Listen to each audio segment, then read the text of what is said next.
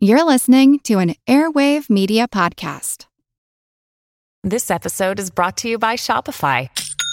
Forget the frustration of picking commerce platforms when you switch your business to Shopify, the global commerce platform that supercharges your selling wherever you sell. With Shopify, you'll harness the same intuitive features, trusted apps, and powerful analytics used by the world's leading brands. Sign up today for your $1 per month trial period at shopify.com/tech, all lowercase. That's shopify.com/tech.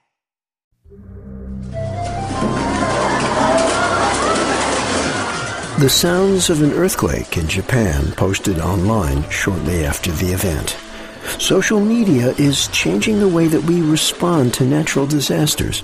I'm Jim Metzner, and this is The Pulse of the Planet.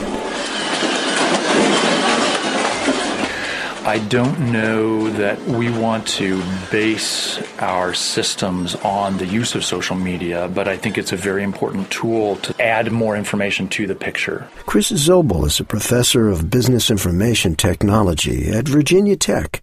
He helps municipalities and relief organizations to plan for disasters. One of the issues with social media is that it's much harder to establish truthfulness of what somebody is saying, and so you don't necessarily want to put as much belief in tweets coming from people you've never heard of before as you would from someone who's a fireman who happens to be on the scene. There are a number of good examples of emergent groups where people have come together in response to, for example, the disaster in Haiti.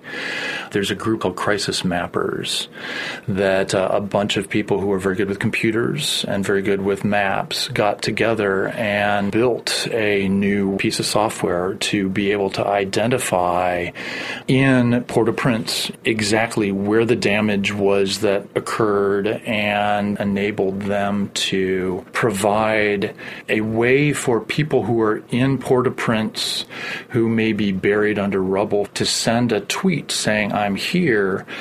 The group back in the United States could then collect that information and then pass it along to people who are actually in country so that they then can mobilize the resources to go find those people.